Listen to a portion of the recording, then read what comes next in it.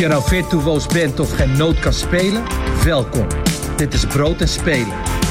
De podcast voor muzikanten en muziekliefhebbers met ambitie. Ja.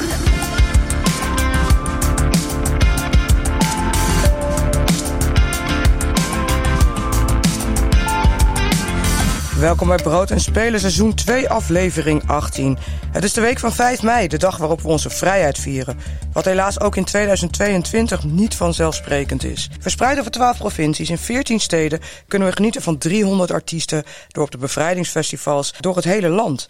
De ambassadeurs van de vrijheid die met die helikopter verschillende steden aandoen zijn dit jaar Donny, Duncan Lawrence, Fresco en Suzanne Freek.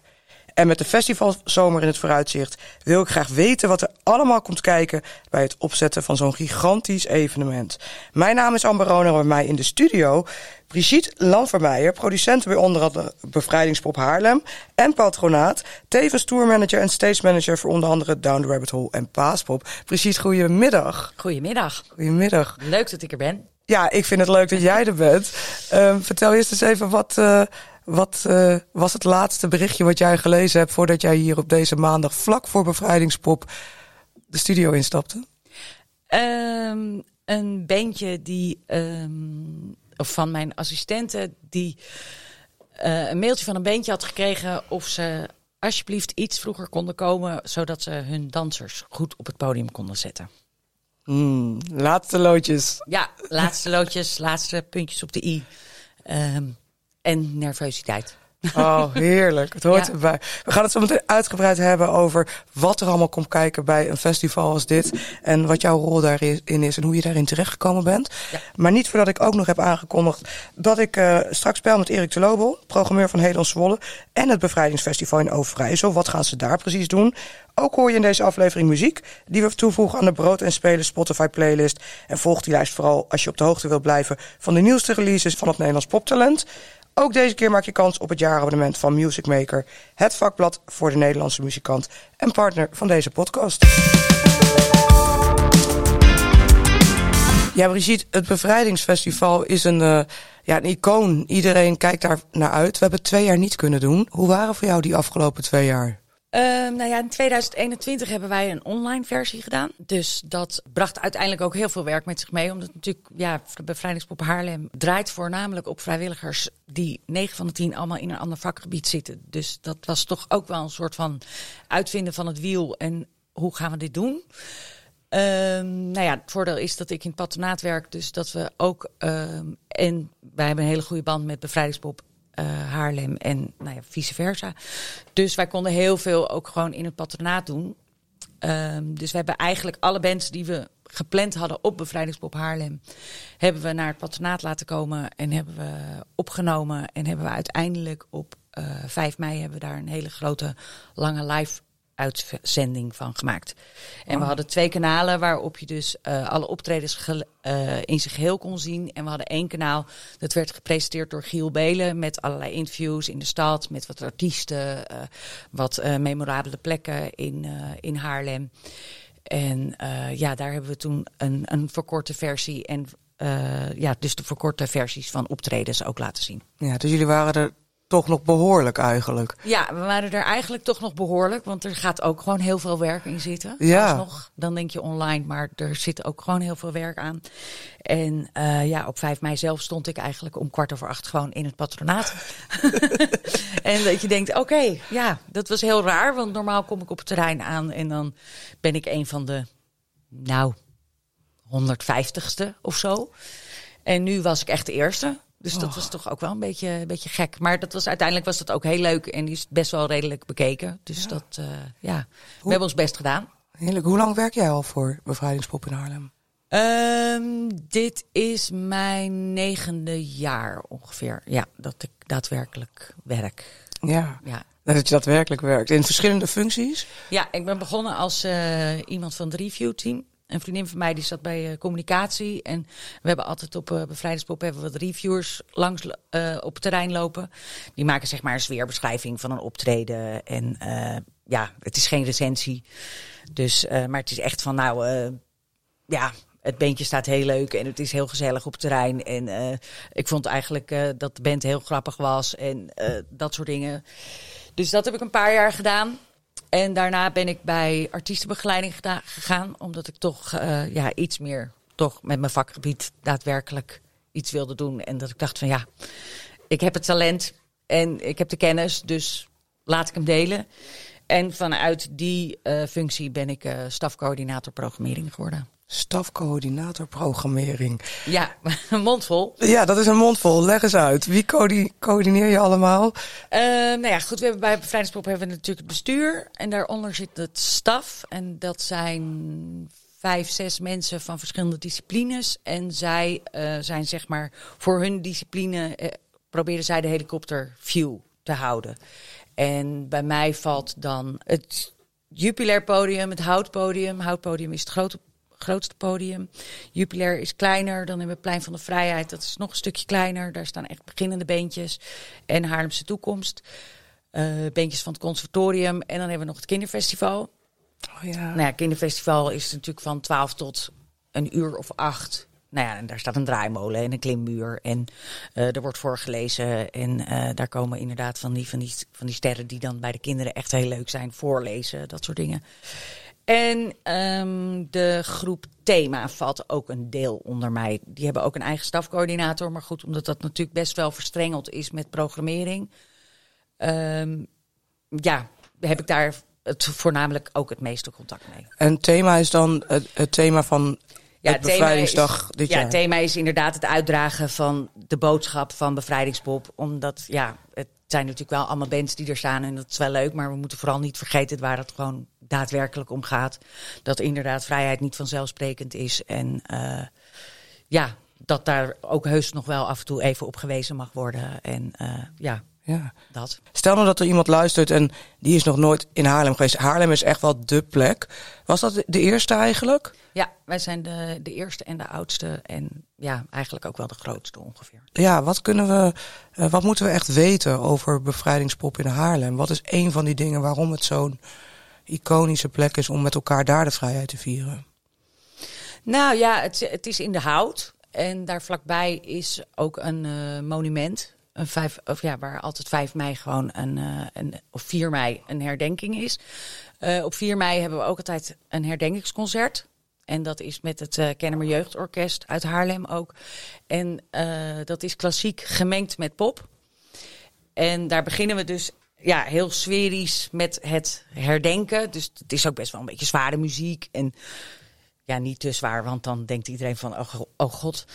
En dan op een gegeven moment komt er altijd een artiest die vaak ook wel op Bevrijdingspop staat. Die komt dan erbij en die gaat dan met het KJO gaan ze hun eigen nummers tegen horen brengen. Dus dat brengt dan weer een beetje het feestelijke. Dus de overgang naar het herdenken en het vieren van de vrijheid. Mooi, ja. Ja, dat is eigenlijk altijd wel heel speciaal of zo. Het heeft wel altijd een eigen sfeer. En er staan ook stoeltjes op het terrein. En dus dat is echt wel. Dat begint altijd na de herdenking. Ja. En dan gaan we door. Ja, door naar die dag in het jaar dat we met elkaar de vrijheid vieren. In het Hout in Haarlem dit jaar. Maar even terug naar, je zei vorig jaar was alles online. Dus daar hebben jullie toch nog iets heel moois neer weten te zetten. Op welk moment zijn jullie gestart met de voorbereidingen voor dat het eventueel weer zou mogen? Want dat wist je toen nog niet. Maar wanneer zijn jullie gestart met deze dag voorbereiden? Ja, we beginnen altijd wel een beetje in oktober al. Dan komen we in ieder geval met de staf bij elkaar, met het bestuur van, vorig jaar, hoe ging dat? Dit jaar was het natuurlijk van, hoe gaat dat? Mogen we weer, mogen we niet? Het was in oktober, was dat natuurlijk toch echt nog wel heel onduidelijk.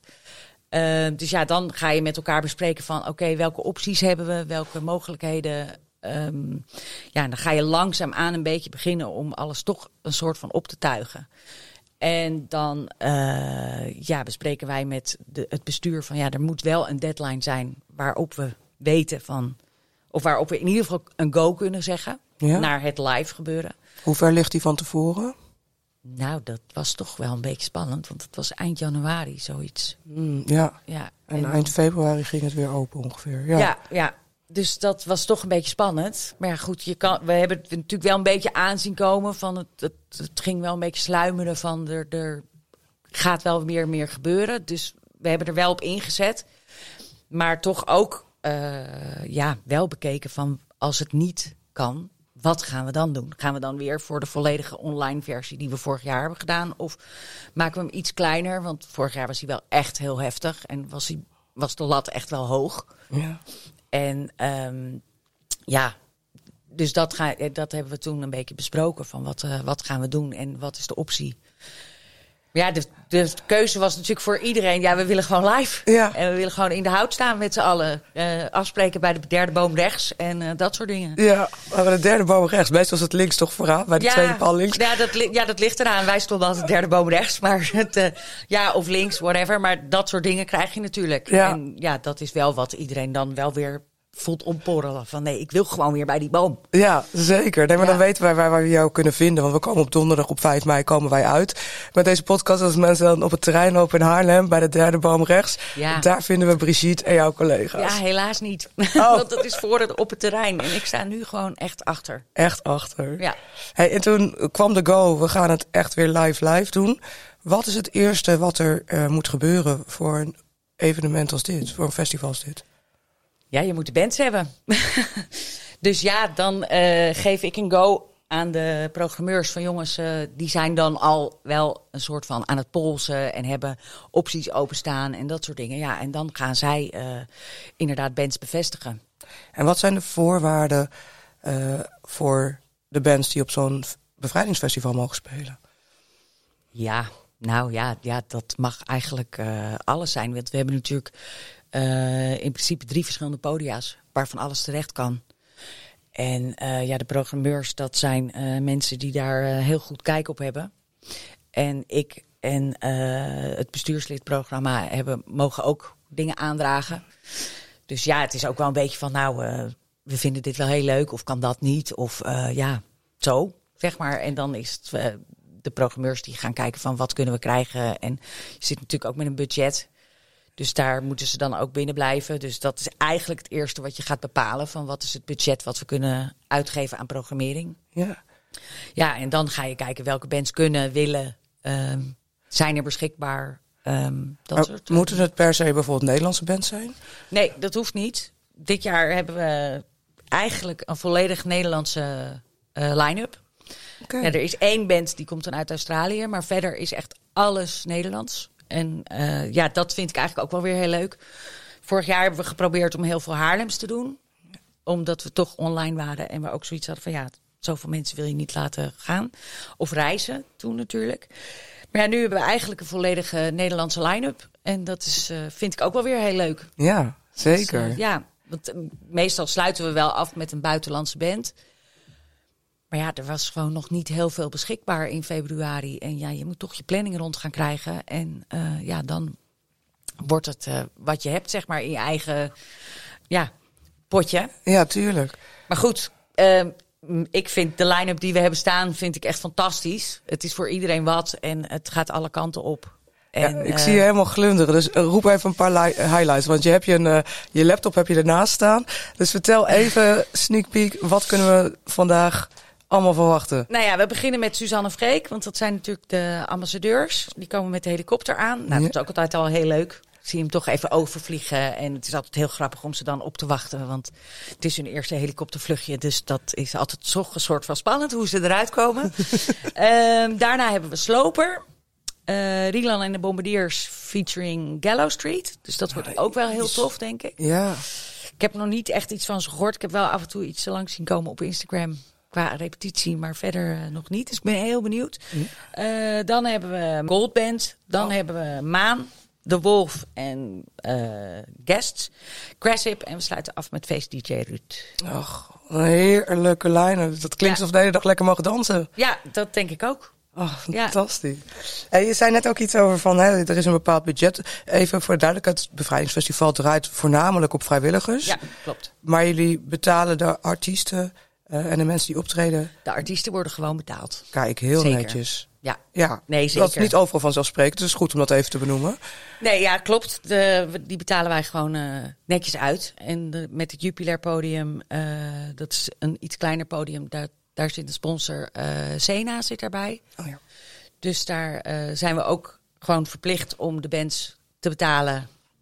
En dan ook nog voor een minimaal bedrag, zeg maar, wat ze per bandlid krijgen of per band.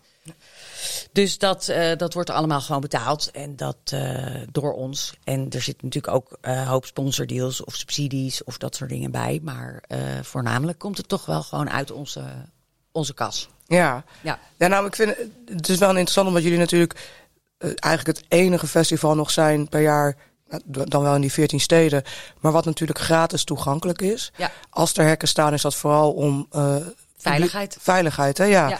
Dus dan, maar mensen moeten ook betaald worden. Dus dat komt allemaal uit sponsors en subsidies. En zijn het dan vaste sponsoren of moet je ieder jaar opnieuw met mensen in gesprek? We hebben een deel vaste sponsors.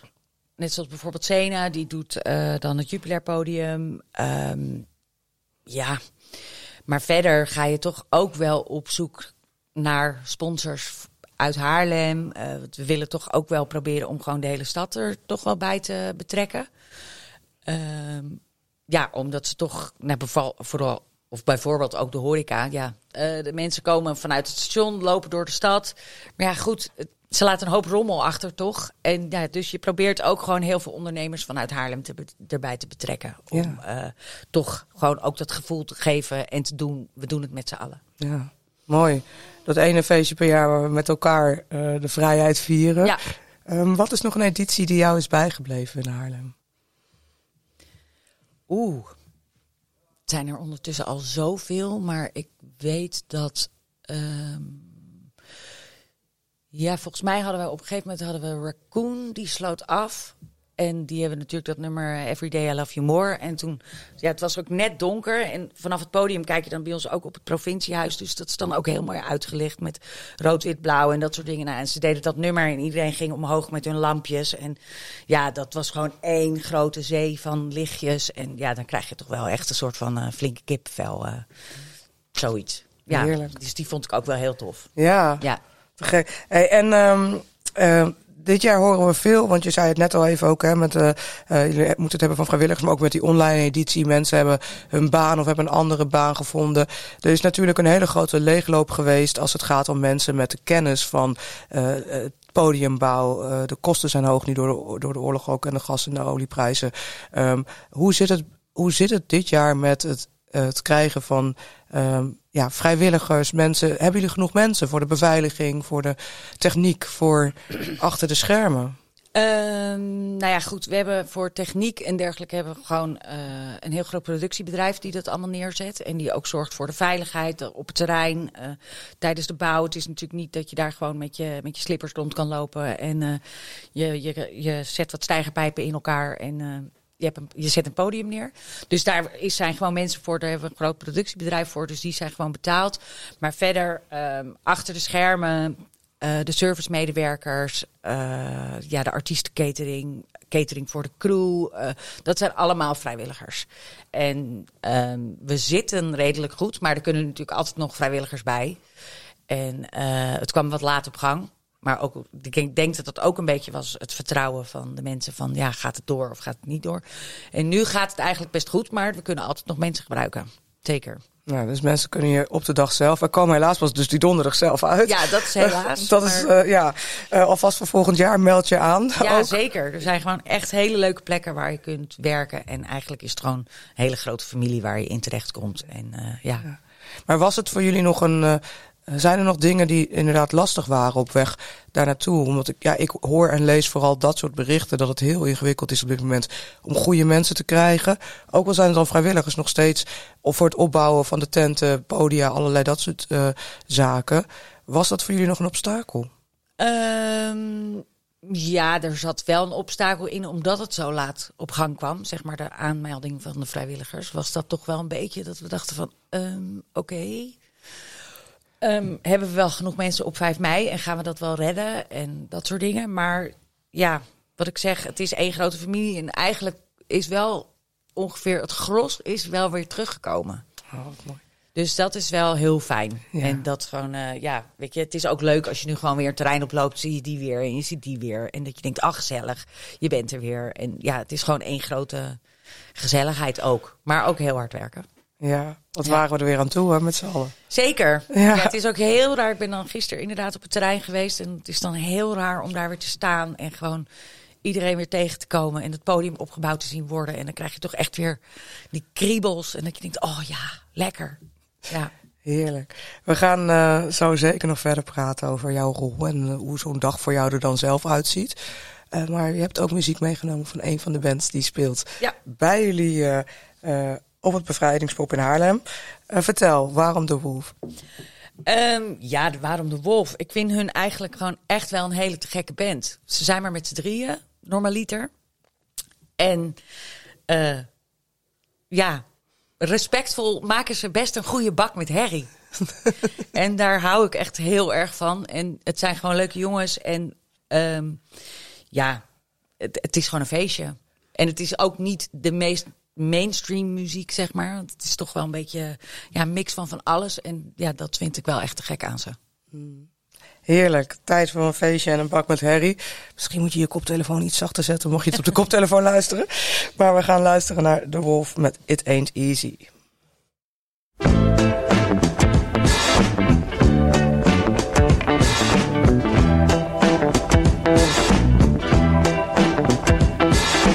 When you got trouble on your mind, salvation ain't hard to find. It ain't easy, babe.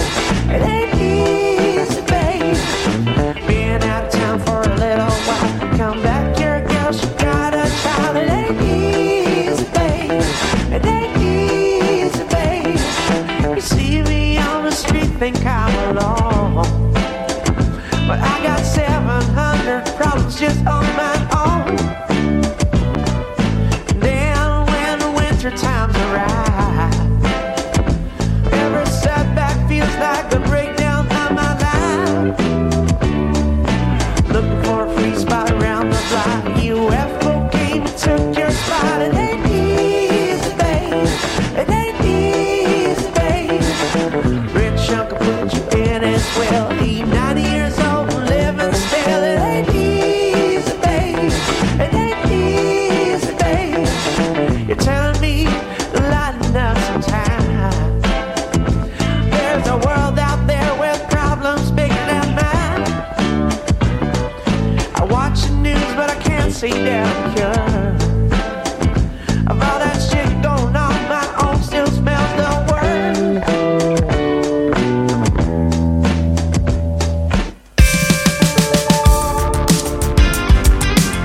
We kwamen erachter dat dit een beetje de zachtere kant van de Wolf was. Ja, maar ja, goed, het geeft niet. Het is ook heel leuk. Nee, prachtig, maar ik En kende live, dit nummer helemaal niet eigenlijk. Ik ken ze ook alleen maar live. Ja, nou ja, live spat het van het podium af, zeg maar. Ja, heerlijk. Ja, dus daar heb ik ook heel veel zin in. Echt, hè? Ja. Heb jij wel tijd op die dag om ook daadwerkelijk van de muziek te genieten?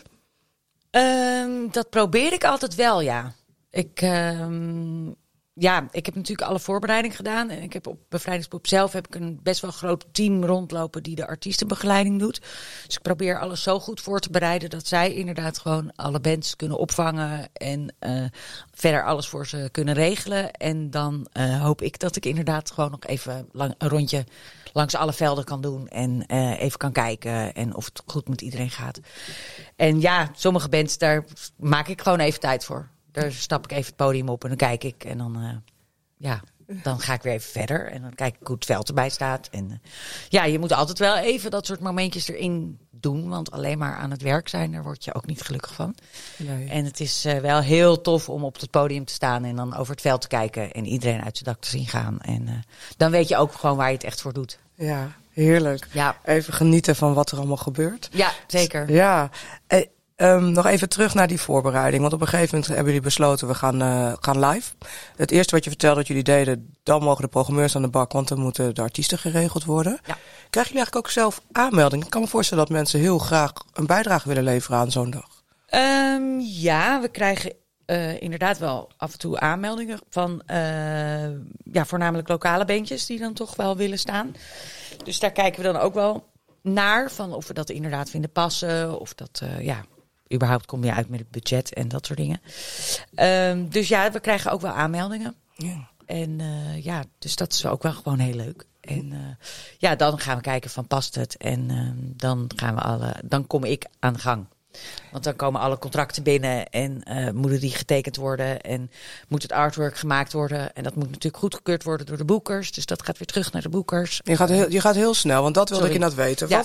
Wat ga jij dan, neem ons eens mee, wat ga je dan precies doen? Dan worden de artiesten bevestigd, dan komen eerst de contracten binnen. Ja, of ik krijg een mail van de programmeur van die en die band is bevestigd.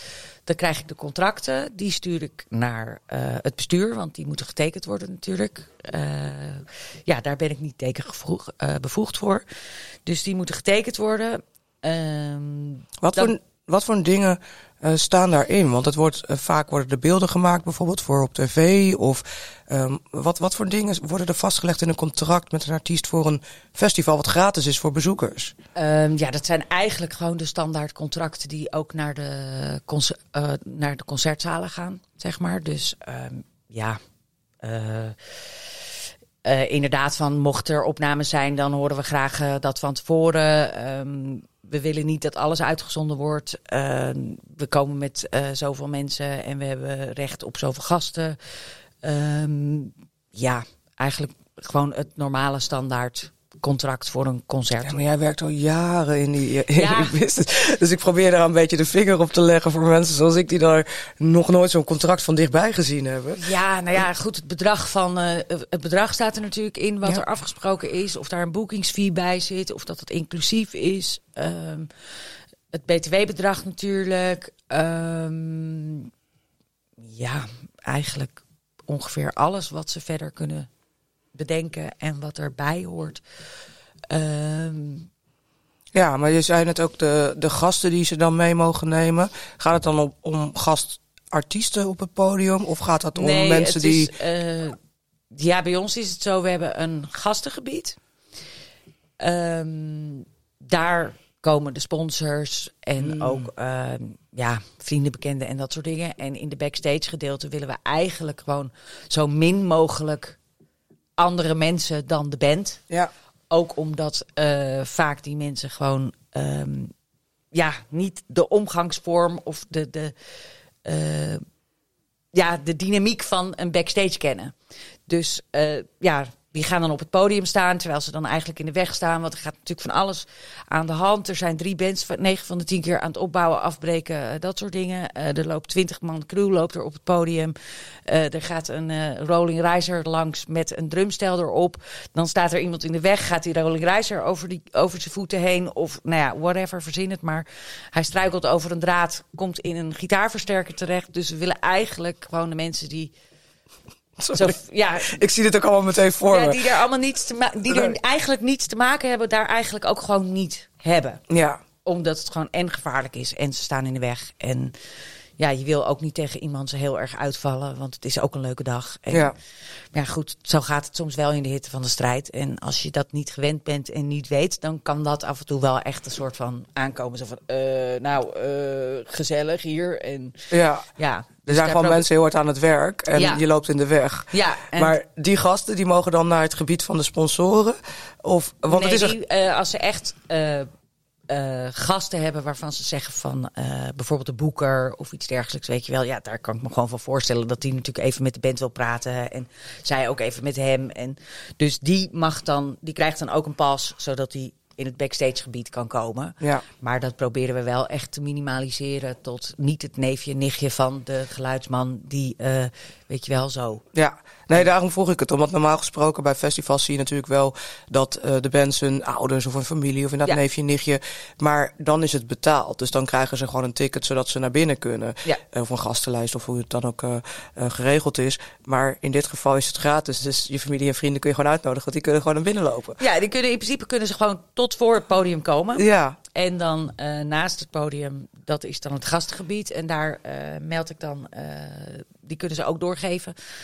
En die krijgen toch een ticket opgestuurd. Want dan moeten ze toch langs de accreditatie om die ticket te laten zien, zodat ze in het gastengebied komen. En hetzelfde geldt voor inderdaad de gasten die met de band meekomen en daadwerkelijk backstage mogen. Ja. Als ze met de band meereizen, dan zijn ze natuurlijk gewoon zo binnen. Dus dan krijgen ze gewoon een bandje. Ja. En als ze niet met de band meereizen, dus bijvoorbeeld uit Haarlem komen en ze komen op eigen gelegenheid, dan krijgen ze van mij ook gewoon een e-mail met waar ze hun bandje kunnen halen. En dan kunnen ze in de backstage komen. Aan gastvrijheid ontbreekt het niet. Dat is heel fijn. Nee, dat hopen we inderdaad. Ja. Nee joh, dat klinkt hartstikke goed. Het is wel, we hebben het wel aan banden gelegd. Ja, hoe was het vroeger? Één grote Het was vroeger gezelligheid? in de backstage was het wel een behoorlijke... Ja, iedereen mocht eigenlijk ook gewoon de hele dag blijven. En het is natuurlijk backstage, is het ook gewoon toch gratis bier en dat soort dingen. Ja, dus daar hing dan toch altijd... En de backstage blijft altijd wel een beetje mysterieus en spannend voor mensen die niet in de muziek werken, zeg maar. Ja, maar kun je dat nog eenmaal ontkrachten? Want het klinkt altijd heel het spannend. is eigenlijk helemaal niet zo spannend. Want ze komen aan en 9 van de 10 keer zitten ze ook allemaal op hun telefoon en zijn ze druk met hun gitaren aan het stemmen en... de setlijst aan het bespreken. En soms inderdaad nog even met de boeker. Ja, volgende week hebben we daar en daar geboekt. Maar ja, dus het is eigenlijk allemaal niet zo heel spannend. En ze willen 9 van de 10 keer ook gewoon lekker even op een bank zitten. En rustig en voorbereiden. En in de modus komen om te spelen. En als we op het podium komen, graag even 10 minuten zeg maar weer bijtrekken. Ja. En dan inderdaad dat biertje drinken. Maar dan denken ze ook vaak van nou... Het is wel genoeg geweest en ik wil lekker naar huis. Ja. Zeker op bevrijdingspop, omdat je daar gewoon heel veel bands hebt... die gewoon 2-3 keer spelen op een dag. Dus ja, dan wil je ook echt niet dat er gewoon 80 man in zo'n backstage staat. Nee, dus duidelijk. Dus het tot is zover de romantiek. Nee. Tot zover de romantiek van de backstage. Als we die nog niet ontkracht hadden, luister ook... wat is het? De Blauwe M&M's podcast van 3 voor 12. Ja. Daar kun je ook de verhalen horen. Dat het ook allemaal niet... wat er wel gebeurt, maar ook wat er... dat het allemaal niet zo heel spannend is. Dat ook gewoon mensen zijn die werken. Ja, zeker. Ja. En natuurlijk, er is drank en er is van alles. Maar ja, het is ook... jongens, we zijn gewoon aan het werk. Ja. En het is dat ook nog eens van als er dan ineens 80, 90 man in de backstage staat. En de band komt van het podium af en hun fles wodka is op. Daar word je ook niet heel gelukkig van. Nee, precies. En zij ook niet. Dus, weet ik toch wel wat nieuws. Nou, één van die verhaaltjes zegt, we hebben het aan banden moeten leggen. En je kon net heel levendig vertellen over zo'n drumstel wat over iemands voet reed. Is er wel iets gebeurd wat je dacht, nou, wat het daglicht misschien net niet verdragen kan? Nee, dat valt eigenlijk wel mee. Eigenlijk is iedereen best wel gewoon netjes of zo. Mm. Ja, ik weet dat ik toen nog de artiestenbegeleiding deed. En dat de jeugd van tegenwoordig bij ons afsloot. Oh ja. En degene die toen zeg maar de productie of mijn functie had, die zei echt tegen mij van nou Brie, doe jij de jeugd maar. Want jij kent ze door mijn werk natuurlijk bij het patronaat. En je hebt ze al vaker gezien en dat soort dingen. Dus doe jij de jeugd maar, want ik geloof dat ze best wel lastig zijn. En toen zei ik van, nou ja, dat valt ondertussen wel mee. Want die mannen zijn ook geen 25, 26 meer. Nee. En ze hebben vandaag al 4 keer gespeeld. Dus ik denk eigenlijk dat ze gewoon ook best wel een beetje moe zijn. Dus, maar goed, die kwamen aan. En uiteindelijk was dat ook gewoon helemaal prima. En niks aan de hand. En inderdaad, wat ik zei van... ik stond natuurlijk met Willy Warta te praten en Fabio. En ik zei van, nou, hoe gaat het? Nou, ik ben eigenlijk best wel een beetje kapot, weet je wel. Ja, en natuurlijk gaat er dan gewoon wel vodka in en Red Bull en dat soort dingen. En gaan ze gewoon op het podium heel hard los. Maar eigenlijk zijn ze backstage, zijn ze natuurlijk ondertussen ook gewoon allemaal ouder en wijzer. En hebben ze kinderen en dat soort dingen. Dus ja. De meeste rock'n'roll is er wel toch echt een beetje vanaf.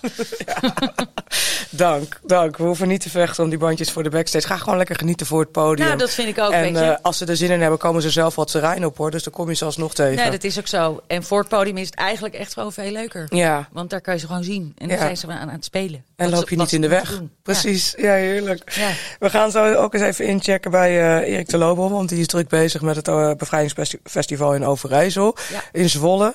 Kijken hoe dat erbij staat. En we hebben ook nog meer muziek.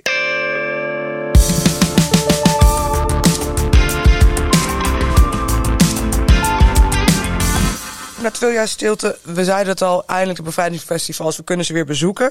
En Erik de Lobel werkt als programmeur bij Bevrijdingsfestival Overijssel en Hedon Zwolle. En Erik, goedemiddag. Goedemiddag. Ja, waar kijk jij eigenlijk het meest naar uit nu het allemaal weer mag? Nou, in ieder geval weer om in Zwolle zoveel mensen weer samen te zien komen. In Zwolle, ja, het is wel een van de grootste, soms wel met 140.000 bezoekers. En Ik woon zelf tegenover het park waar het is, dus ik zie al de hele week hoe er opgebouwd wordt. Maar ik kan echt niet wachten tot heel die mensenmassa daar weer staat. En dat alle bands weer gewoon spelen en dat de vrijheid gevierd wordt. Ja, en Brigitte die zit hier bij mij aan tafel. We hebben het over ook Haarlem, bevrijdingspop. Maar wat waren voor jullie in Overijssel de grootste uitdagingen, zagen jullie op weg naar deze editie? Nou, vooral dat het programma best wel snel tot stand moest komen, zeg maar. Omdat het best wel nog onzeker was, zo januari, februari. Dat er voorspeldatum was van 1 maart, wordt het een go, ja of nee. En toen het een go was, merkte ik ook wel dat de hele druk op de hele industrie was natuurlijk enorm. Dus zowel bij Hedon moesten we flink aan de bak en voor 5 mei ook. Dus dat was wel, maar het was ook wel weer fijn om daarmee bezig te zijn, maar het was wel even aanpoten.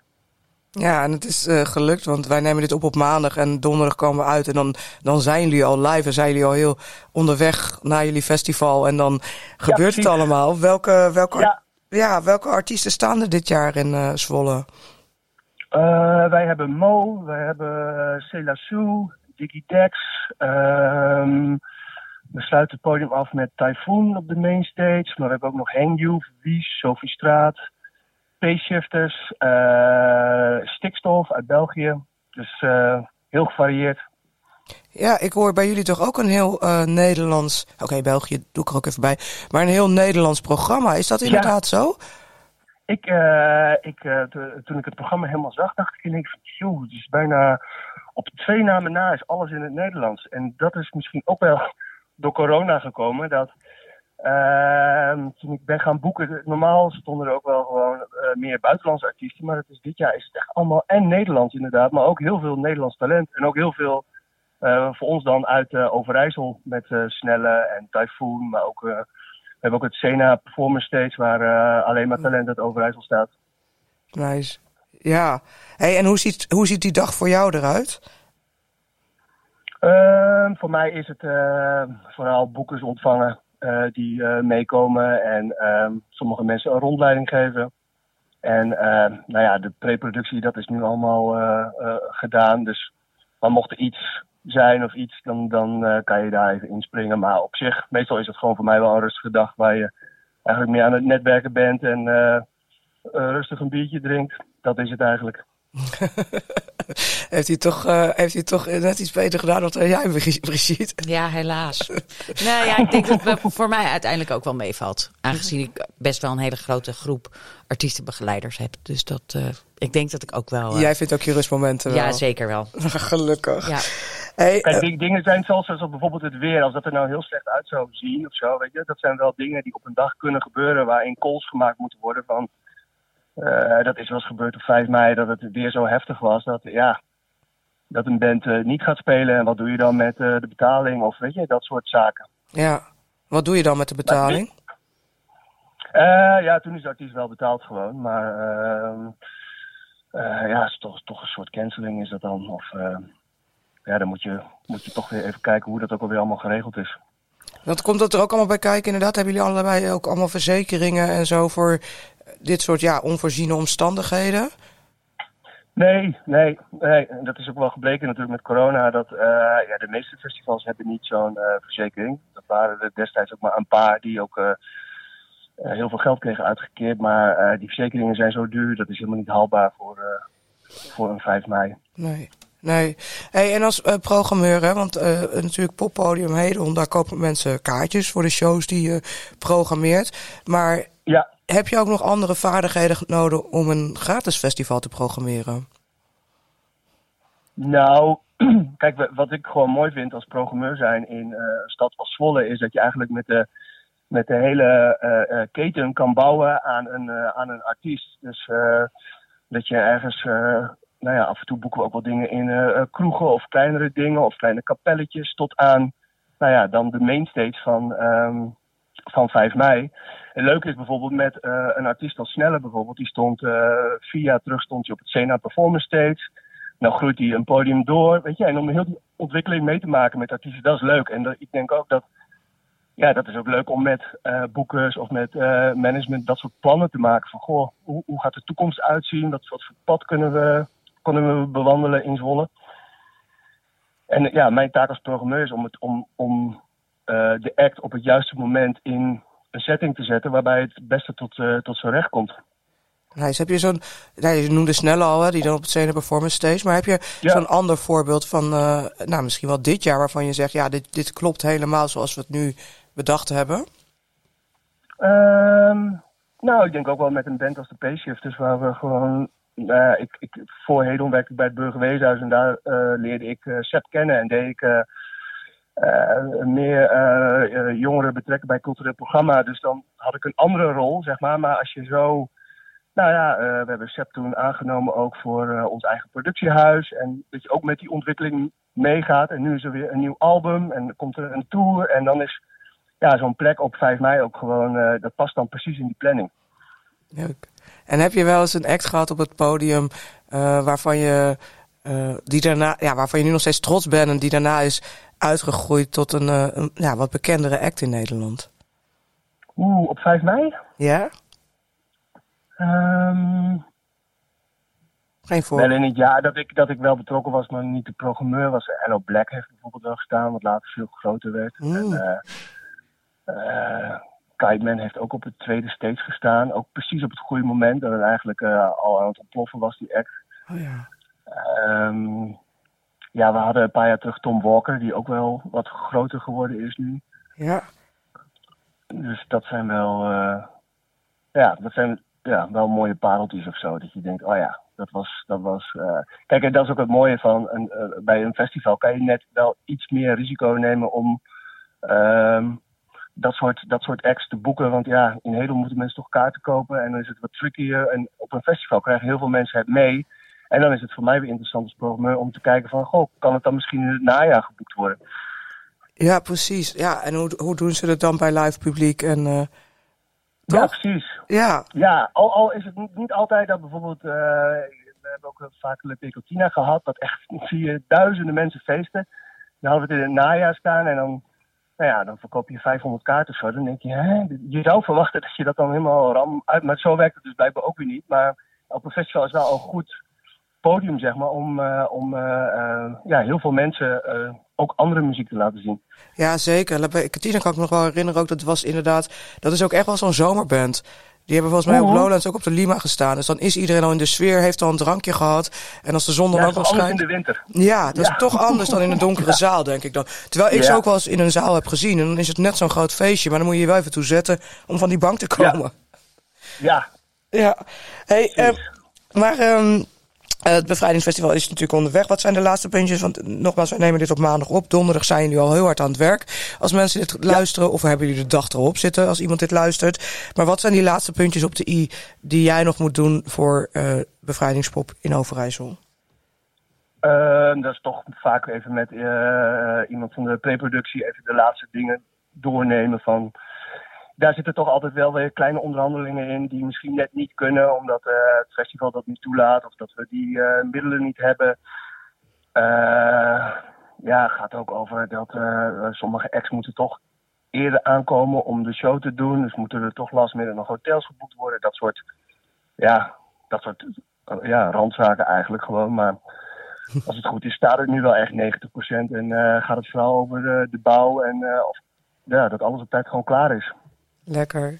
Ja, dat klinkt goed. De randzaken, dat klinkt altijd fijn. Want dan staat de basis in elk geval. En wij zijn natuurlijk ook voor het jonge poptalent. Stel nou dat er iemand is die zegt, ik zou het echt heel tof vinden een keer op Bevrijdingspop te spelen. Hoe kom je eigenlijk als artiest op Bevrijdingspop?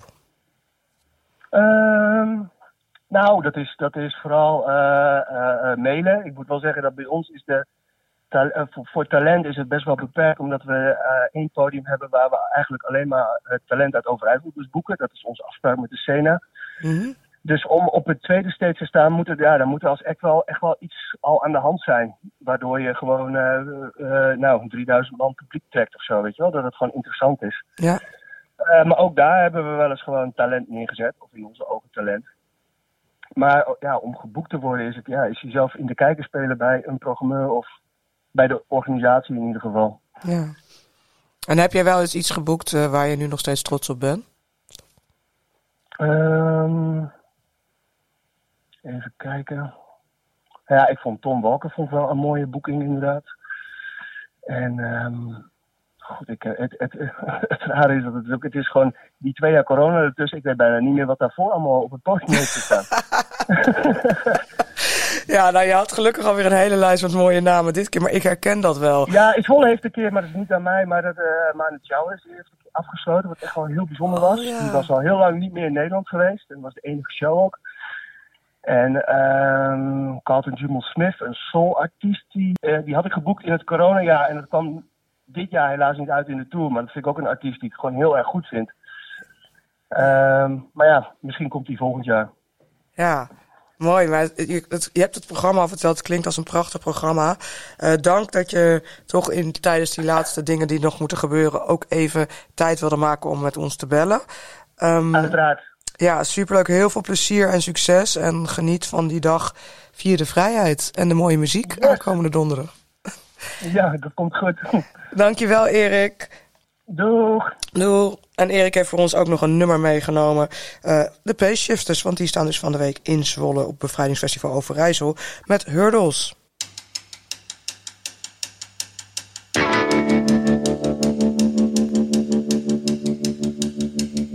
Another hour has passed, still staring at this mess. Weeds, they grow fast. Suddenly it left me believing we're having the same affair. And then I said, how does it feel? How does it really feel?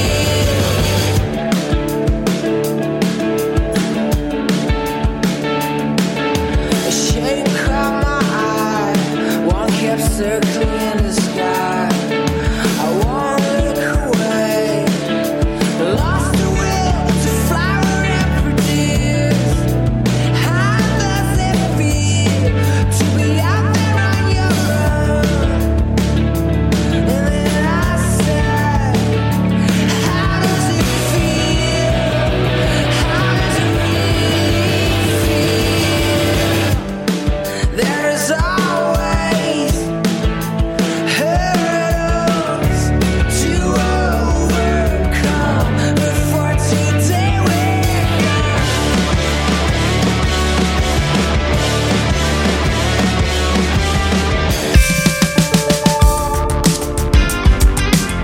Musicmaker, het vakblad voor de Nederlandse muzikant, is partner van deze podcast. Kijk op musicmaker.nl voor de nieuwste ontwikkelingen op het gebied van apparatuur, hardware en software. Wil jij kans maken op een jaarabonnement van Musicmaker? Deel dan jouw favoriete Brood en Spelen aflevering in je story en tag @Brood en Spelen podcast op Instagram. Onder alle stories verloot we een jaarabonnement op Musicmaker, het vakblad voor de Nederlandse muzikant. Ja, Brigitte, Erik die klonk ook wel vrij relaxed. Jij zit toch ook vrij relaxed tegenover me. Maar je had even tijd om op je telefoon en laptop te kijken. Komen er veel vragen binnen of hebben we nog even? Nee, het valt eigenlijk best wel mee. Iedereen is een soort van rustig. Lekker. Het zijn echt de laatste dingetjes die nu binnenkomen, inderdaad. Maar ook vanuit het bevrijdingspop zelf. Ja? Ja, je hebt natuurlijk. Er moeten voor sommige sponsors moet je natuurlijk een evaluatie neerleggen. En nou ja, dus er komen dan nu vragen van wat moet er eigenlijk nog extra gefotografeerd worden, dat soort dingetjes. Oh, wacht even. Ja, want ik heb ooit voor de sponsor gewerkt, maar dan van North Sea Jazz. Dus die willen dan inderdaad ook na afloop precies weten wat er allemaal zichtbaar was en hoeveel mensen er waren. Ja, dat soort dingen. En inderdaad van waar heb je de uiting laten zien? Daar moeten dan gewoon foto's van komen. Ja. Dus daar hebben we dan een heel fototeam voor. En die maken foto's van al het publiek en dergelijke. En van de beentjes, maar ook van sponsors die daadwerkelijk vertoond moet worden. Ja, en de activiteiten en de Ja. dingen die zij... Ja. Dan zijn we weer terug, want dat staat natuurlijk ook weer in allerlei contracten. Daar waren we ongeveer gebleven, maar ik doe een kleine skip voor met wat moet er allemaal in de voorbereiding gebeuren. Dan heb je de programmeurs aan het werk gezet, dan zijn de bands, dan zijn die afspraken er. En vervolgens dan moeten we richting gaan bouwen. Wat gebeurt er dan op weg naar dat festival? Nou ja, wat er voor mij dan vooral aan de hand is, als er alle contracten getekend zijn, dan ga ik alle rijders opvragen van alle bands. Of in ieder geval van het hoofdpodium en van het Jupiler podium. Voor de andere podia's heb ik daar gewoon mensen, dus die krijgen alles door van, nou, dit staat er bij jou, dit zijn je contactpersonen, succes. Het Kinderfestival is volledig zelf. Die hebben eigen mensen die dat gewoon programmeren. Dus dat wordt gewoon door hun geregeld. Ja, dan ga ik de rijders opvragen. En dan stuur ik onze festivalrider met eigenlijk onze do's en don'ts. Ja. Van je kan 1,5 uur voor changeover kan je aankomen. 1,5 uur na je show moet je ongeveer weer weg zijn. We hebben zoveel plekken voor parkeren. Dit is je route. Er kan geen backdrop opgehangen worden bijvoorbeeld. Ja, dat soort dingen staat er eigenlijk allemaal in. En dan, dan gaat de discussie beginnen natuurlijk. Ja. Van, bij de bands. En dat stuur ik, als ik de rijders binnenkrijg, dan stuur ik dat weer door naar onze technische producent. Die gaat ze doorlopen. Kijken wat er kan, wat er niet kan. Die gaat weer in contact met hun daarover. Met de technische mensen van de band. En ik ga vooral voor de hospitality en dergelijke aan de gang. En ik hou het tijdschema in de gaten of dat allemaal nog klopt. En of er veranderingen zijn en dat soort dingen. Ja. Dus dat, Wat is het meest markante verzoek wat je hebt gehad in al die jaren dat je dit doet? Vanuit een band? ja, dat is niet zozeer bij Bevrijdingspop. Want daar zijn ze eigenlijk altijd wel een soort van relaxed of zo. En ook omdat ze toch wel weten, we zetten er ook wel in de rider van, of in onze festivalrider van, ja, we zijn vrijwillig. We proberen zoveel mogelijk aan jullie rider te voldoen, maar dus eigenlijk valt het wel mee. Ja, ik heb bij Patronaat een keer gehad dat iemand om varkensbloed vroeg. Eeuw. Ja, dat is dan zo'n soort metalband. En die staan dan op het podium. En dan willen ze zichzelf overgooien met varkensbloed en dergelijke. En dan Met echt bloed? Ja, en dan denk je van, ja, hoe kom ik daar in godsnaam aan? En uiteindelijk doe je een telefoontje en heb je het binnen 10 minuten geregeld.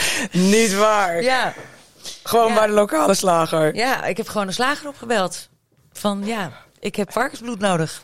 Ik heb iemand... Of kalfsbloed. Volgens mij was het kalfsbloed, whatever, maar zoiets. Ja, en dan, die maken bloedworst. Dus die hadden gewoon bloed staan. Ja, dat is heel raar, maar uiteindelijk is dat een vraag dat je denkt van, oké, gadver. Ja. En je probeert hem ook een soort van te negeren. Maar ja, hij kwam toch wel elke keer terug. Dus het was toch van, ja, oké, nou ja, dan ga ik het maar regelen. En waren ze daar dan ook wel heel blij mee? Ja, ze vonden het fantastisch. Want ja, we hoorden gewoon echt bij hun show.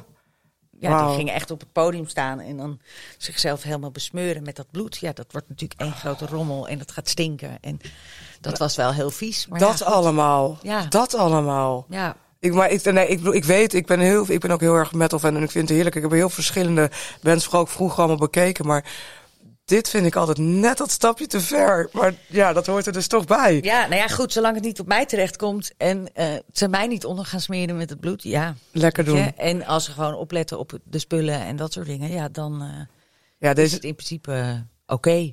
dit is wel echt met stip op één inderdaad wel de ergste die ik ooit gehoord heb. Maar ja, dit iemand moet vond dat ik ook wel regelen. dat vond ik ook wel echt heel smerig. Ja, Dat ik dacht, nou, oké, goed. Het is jullie show.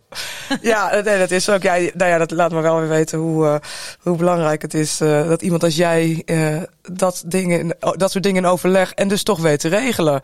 Ja, dat is dan ook wel weer heel grappig. Maar Ja. dat is wel iets wat je bijblijft, ja.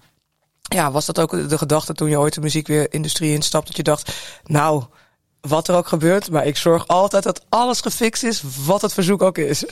Nee, maar het is wel, ik probeer wel altijd zo ver te gaan dat het gefixt is. Ja, als het echt niet kan, dan kan het gewoon niet. En het heeft ook gewoon met veiligheid te maken natuurlijk heel vaak. Dus ja, als dat gewoon echt niet kan, ja, dan is het gewoon sorry jongens. Maar ja, wij proberen wel gewoon vrij ver te gaan met wat we kunnen regelen. Ja. Nou, Lekker hoor. Oké, weer terug naar Bevrijdingspop Haarlem. Je bent inmiddels bij de hospitality bezig. Wanneer beginnen jullie daadwerkelijk met de... ik weet niet of het eigenlijk veranderd is sinds corona. Of is de indeling van het festival altijd hetzelfde? Nee, het is eigenlijk altijd wel hetzelfde, grotendeels. Ja, het kan natuurlijk zijn dat er... we hebben nu bijvoorbeeld voor thema hebben we echt een eigen plek. Een grote eigen plek die daar... Dus dat moet dan ingetekend worden op de tekening. Ook voor de vergunning. Want het moet natuurlijk allemaal van de gemeente. Die moeten weten waar alles staat. En ook voor de... Mocht er wat gebeuren, dat de hulptroepen gewoon weten dat op een bepaalde plek een tent staat. Ja, ja. Maar over het algemeen blijft het eigenlijk vrijwel hetzelfde. Oké, en wanneer gaan jullie dan daadwerkelijk beginnen met de opbouw? Even kijken, nou ja, vorige week, moet ik even denken, volgens mij zijn vorige week donderdag zijn de borden geplaatst. Dus ja, dan ga je iedereen al laten weten van, nou, je kan op een gegeven moment kan je hier niet meer door. En vrijdag, volgens mij de hekken dan bij het houtpodium. Ja, en dan ga je zo langzaam door. Dus ja, ze zijn nu gewoon echt druk aan het bouwen. Gisteren was ik er even en toen stond de helft van het podium, zeg maar.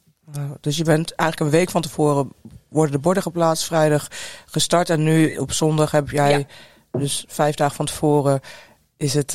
ja, dan staat in ieder geval de vlakke vloer van het podium staat. En dan gaat natuurlijk alles de lucht in. En dan komen de riggers en al die mensen. En dan gaan de lampen erin en het geluid. En op een gegeven moment zie je het echt. De zeilen. Ja, en dan zie je echt op een gegeven moment wel het gewoon worden.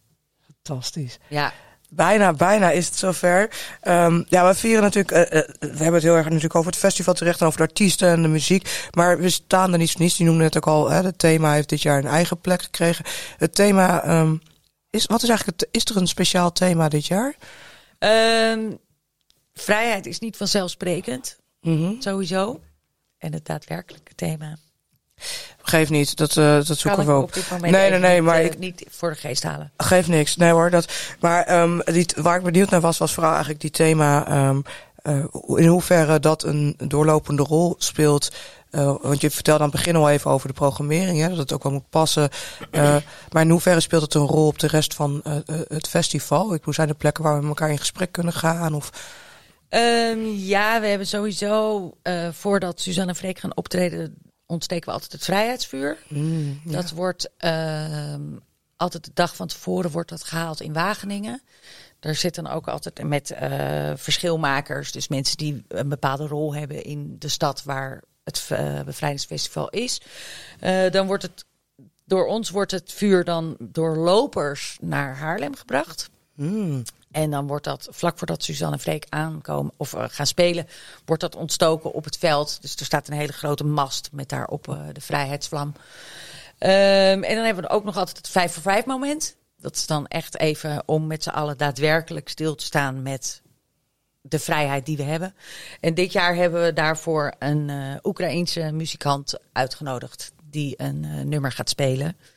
En wat Oekraïense kinderen die dan dat nummer mee gaan zingen. En toch om ook even daarbij stil te staan. Wat mooi, ja. Want ja, het is natuurlijk allemaal niet bij zijn vree wat er in de wereld gebeurt. Dus wij vinden dat er ook even bij stilgestaan moet worden. Dus we hebben die man uitgenodigd en die komt heel graag even zijn woord vertolken, zeg maar. Wat mooi, wat goed. Ja, maar dat is ook wel een gemeenschappelijk punt met alle bevrijdingsfestivals in Nederland. Die hebben allemaal om 5 voor 5 zo'n moment. En eigenlijk zit bij ieder festival geloof ik wel iets met de Oekraïne ook erbij. Ja. Dus ja, en verder is het, hebben we veteranen waarmee je in gesprek kan gaan. Vluchtelingen, hulp staat er natuurlijk. Amnesty, eigenlijk wel heel veel van dat soort organisaties die ook daar of vrijwilligers werven of gewoon donaties. Of we hebben op 5 mei ook nog een vrijheidsmaaltijd. Ja. Dat is ook vanuit het 4-5 mei comité. Dat wordt nu bij ons in de buurt Schalkwijk wordt dat geserveerd. En dat is een vrijheidssoep ook om mensen weer te verbinden. En dat je in contact komt met mensen waar je eigenlijk normaal niet snel tegenaan zal lopen. Dus dat is er. En ja, dus er wordt eigenlijk best wel veel georganiseerd om toch die verbinding te maken en iedereen weer soort van bij elkaar te krijgen. Mooi. Ja, wat goed. Dan zijn we eigenlijk weer waar we begonnen zijn. Vrijheid is niet vanzelfsprekend. Wat is een van de leukste, mooiste dingen van het vak wat jij doet? Wat ik vind is dat je met heel veel mensen bezig bent die met hun passie bezig zijn. En die gewoon echt muziek ademen, leven, doen, alles. Alles, uit al hun poriën komt muziek. En mensen worden daar zo gelukkig van en zo blij. En ook inderdaad, als je dan op het podium staat en je staat te kijken naar al die mensen die staan te springen en dat soort dingen. Ja, dat is gewoon te gek. Ja. Daar word ik gewoon heel blij van. Ja, je hebt al aangegeven dat als mensen, vrijwilligers kunnen zich melden bij de verschillende festivals. In dit geval hebben we het bij jou over Bevrijdingspop in Haarlem. Die kunnen zich gewoon aanmelden als vrijwilliger voor de editie van volgend jaar dan. Zeker. Of misschien als je nu rondloopt in Haarlem terwijl je dit luistert, dat lijkt me niet. Dan kun je bijspringen. Misschien wel ergens. Wie weet. Ja, nou ja, ik weet het zelf. Ik heb vroeger zelf dat in Assen gedaan. En ook wel eens in Zwolle als vrijwilliger. En het is echt te gek. En helemaal omdat je eerste stappen in de muziekindustrie te zetten. Ja. Als scholier of 20er achter de schermen. Ja, we hebben ook inderdaad bijvoorbeeld wel wat mensen rondlopen van in Holland. En zo. Het conservatorium zit natuurlijk bij ons in Haarlem. Het Plein van de Vrijheid is 's middags eigenlijk geprogrammeerd door het conservatorium in Haarlem. Zij zorgen daar ook voor de artiestenbegeleiding, de programmering, hele marketing eromheen en dat soort dingen. Artiestenbegeleiders zijn ook wel een paar van in Holland, maar ook dus het is voor heel veel mensen ook echt wel gewoon een goede stap om ervaring op te doen in de muziek of op de festivals of whatever. Ja, want hoe ben jij ooit in jouw rol terechtgekomen? Ja, echt door. Ik heb heel lang in de horeca gewerkt en dat vond ik al heel erg leuk. En toen kwam ik in aanraking met veel muzikanten en een groot festival of feest wat georganiseerd werd op 1 januari. Waarvan iedereen denkt, 1 januari een heel groot feest. Mijn god. Met heel veel muzikanten. En daar kwam ik dan weer in aanraking met een manager. En via hem ben ik op zijn kantoor komen werken. En dacht ik, dit vind ik eigenlijk wel heel tof. En ik voel dat ik hier echt heel blij van word. En toen ben ik naar Tilburg, heb ik daar aan de Rock Academie een muziekmodule gevolgd. En eigenlijk vandaar ben ik overal en nergens gaan werken en gaan doen. En festivals gaan organiseren en meehelpen. En toen uiteindelijk bij Patronaat terechtgekomen en bij het Bevrijdingsfestival al. Ja. Dus dat is een beetje inderdaad gewoon heel veel doen en zeggen ik wil dit en ik kan dit. Ja. En je bent ook geen idee of ik het kan, maar ik doe het toch. Ja, en je bent ook, we hebben het nu eigenlijk vooral over 5 mei gehad. En ook omdat we ook met Erik gingen bellen. En omdat dit nu on top of mind is, want daar zijn we allemaal mee bezig. En dat is deze week. Zeker. Maar je bent daarnaast ook stage manager van en tour manager bij Down the Rabbit Hole en Paaspop. Wat zijn, als je iemand een tip zou willen geven, wat je vertelt net al van gewoon heel veel gaan doen en erin gaan, echt letterlijk inrollen eigenlijk door de contacten. Maar wat zijn nou van die tips wat maakt iemand een goede stage manager bijvoorbeeld? Vooral rustig blijven. Het overzicht bewaren. En gewoon ook je hebt natuurlijk heel veel stagehands ook op zo'n festival, maar ook gewoon wel ook meewerken. Weet je hebt ook stage managers die staan van jij moet dit doen, jij moet dat doen, jij moet zus doen. Maar ik ben ook nooit te beroerd om inderdaad gewoon een drumreizer even het podium op te rijden. Of weet ik veel, dat soort dingetjes. Net even een extra stapje te doen. Je bent toch ook gewoon het gezicht van het festival. Dus zorg gewoon dat je je zaken op orde hebt. En dat je gewoon toch, als het kan, dat extra stapje doet. Ja. Weet je, er komen natuurlijk ook wel muzikanten van, ik ben mijn keyboardstand vergeten. Ja, dan toch even gaan zoeken van waar kan ik die vandaan halen? Heb ik nog iemand? Ken ik hier iemand? Dat soort dingen. Ja. En dat, maar ook vooral gewoon de rust bewaren en proberen met iedereen gewoon door 1 deur te blijven gaan. Ja. En als ik het zo opzoek in Dikke van Dalen, wat doet een stage manager precies? Welke verantwoordelijkheid? Los van al die andere dingen die jij nu zegt die je ook doet. Want dat doe jij, heel mooi. Maar wat is de functie van een stage manager precies? Nou ja, een stage manager houdt natuurlijk voornamelijk gewoon een tijdschema in de gaten. Dat inderdaad iedereen op tijd op het podium staat en ook weer op tijd van het podium af is. Dus soms moet je inderdaad even naar een band staan van jongens, jullie hebben nog 5 minuten. En ja, soms is dat een beetje lastig dat je zegt van oké, nu is het wel echt klaar. Mm-hmm. En dat moet je dus zelf ook inschatten van ja, kunnen ze nog een toegift doen? Kunnen ze geen toegift doen? Op een festival is het eigenlijk niet standaard dat ze een toegift doen. Dus, maar ja, goed, dat moet je echt wel goed in de gaten houden. Dat de changeovers goed gaan. Dat de bands weten waar ze hun spullen neer kunnen zetten. Waar ze het podium opgaan. En vaak gaan ze via een andere kant weer het podium af. Zodat je inderdaad een soort van rondje krijgt. Dus dat allemaal soepel verloopt. Dat de technici goed in contact zijn met de technici van het festival of het podium zelf. Ja, voornamelijk is dat wel echt de grootste taken van een stage manager.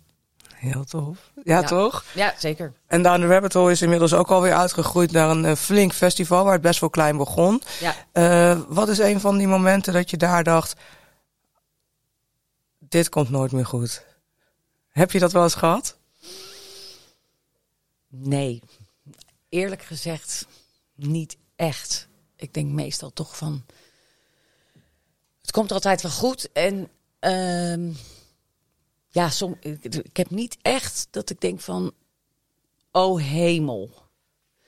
Nee, wat ik zeg, het komt eigenlijk altijd goed. Linksom, rechtsom, whatever. Ja, ze moeten toch spelen. Ja. Dus dat is, dan ga je zoeken. En hoe krijg ik dit voor elkaar? Ja, en de Paaspop hebben jullie al achter de rug. Ja, maar daar heb ik dit jaar dan niet gewerkt. Oh, oké, ja.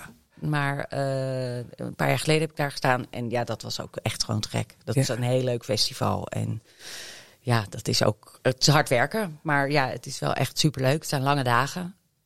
Maar ja, goed, dat weet je ook van de muziek. Ja. Als je dat doet. Waar kunnen mensen jou blij mee maken? Het zijn lange dagen, maar wat kunnen mensen doen in jouw omgeving die ook daar aan het werk zijn? Hoe word je bevriend met de stage manager? Wat moeten ze dan voor jou meebrengen? Ja, nou, het is gewoon meer als je gewoon met respect behandeld wordt. Dat vind ik voornamelijk heel belangrijk. Ze hoeven niet dingen voor me mee te nemen of iets dergelijks, maar gewoon met respect. En dat je ook gewoon met elkaar kan lachen en eigenlijk gewoon allemaal hetzelfde hebt van, we gaan deze show rocken en we willen allemaal hetzelfde. Dat is natuurlijk uiteindelijk wat je gewoon allemaal wil. Je wil gewoon dat de show doorgaat en dat het goed gaat en dat iedereen het naar zijn zin heeft. En ja, dat is gewoon je einddoel. Dus als je gewoon met z'n allen dat voor ogen houdt en met respect met elkaar omgaat, dan denk ik dat je echt al, dan ben ik eigenlijk al blij. Ja, dat vind ik. Ja, dat ja. Mooi. Heerlijk, Brigitte. Wat fijn dat je hier langs wilde komen. Tot slot stel ik de vraag die ik iedere week aan onze gasten stel. Wie of wat in jouw carrière heeft jou iets meegegeven waar je nog iedere dag profijt van hebt?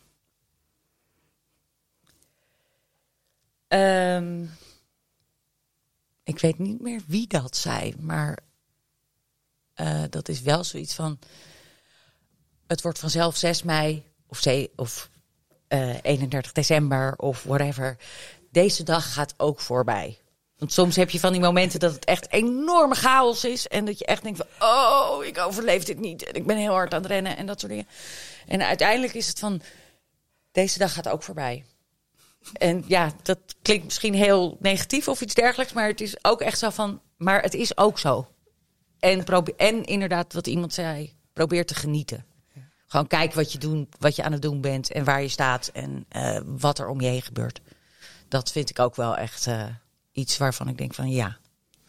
Zo waar. Ja. Mooi. Zeker. Dank voor het delen van jouw verhaal en vooral ook graag gedaan. Al het werk wat je doet naar Bevrijdingspop Haarlem toe. Ja. Ik hoop ook nog even te komen genieten bij jou. Ja, zeker. Kom langs. Ja. Dankjewel, Brigitte. Kom vooral nog eens terug, maar voor nu heel veel succes en plezier op 5 mei. Ja. Dankjewel. Yes. En daarmee gaat deze podcast ook voorbij.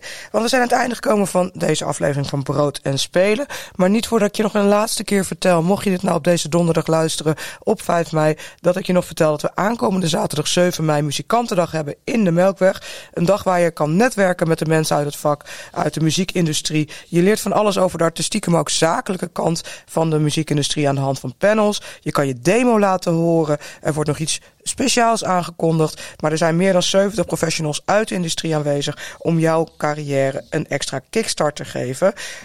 Daarnaast is er ook nog Rock Your Business. Dat is wel gratis. Muzikantendag moet je kaart verkopen, maar die kost ook niet zo heel veel, joh. Maar Rock Your Business is gratis, maar vol is vol. Ook die hebben we nog met de Melkweg samen georganiseerd vanuit Grap. Op dinsdag 17 mei gaat het over de release planning. En op dinsdag 7 juni gaat het over online promotie. Dus ook daar kun je van alles leren als artiest over, ja, wat is er nou precies allemaal te doen rondom jouw act? Hoe speel je jezelf in de kijker? Hoe kom je aan shows? Hoe haal je het meeste uit je release? En hoe bouw je aan je team rondom je act? Al dat soort vragen worden beantwoord op de Muzikantendag en tijdens Rock Your Business.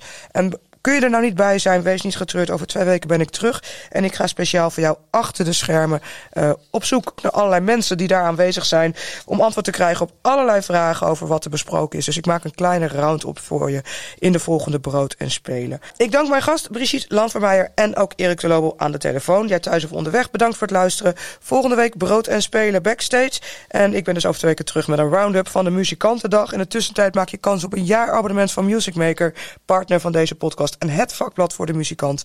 Laat in jouw Instagram stories weten wat jouw favoriete aflevering is van Brood en Spelen.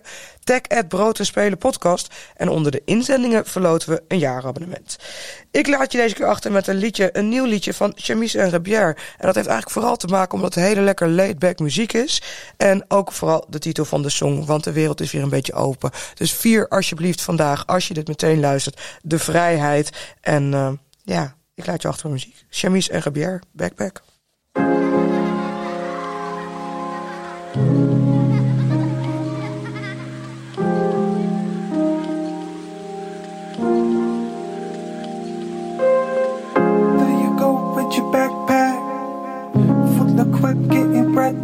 It's time to leave this home again, baby. Gotta face the storm again, baby. 2 ways of where the love's at. The little man who has to face that. Gotta face the storm again, baby. And now you're all alone again, baby. You're lost in the arms of the time again.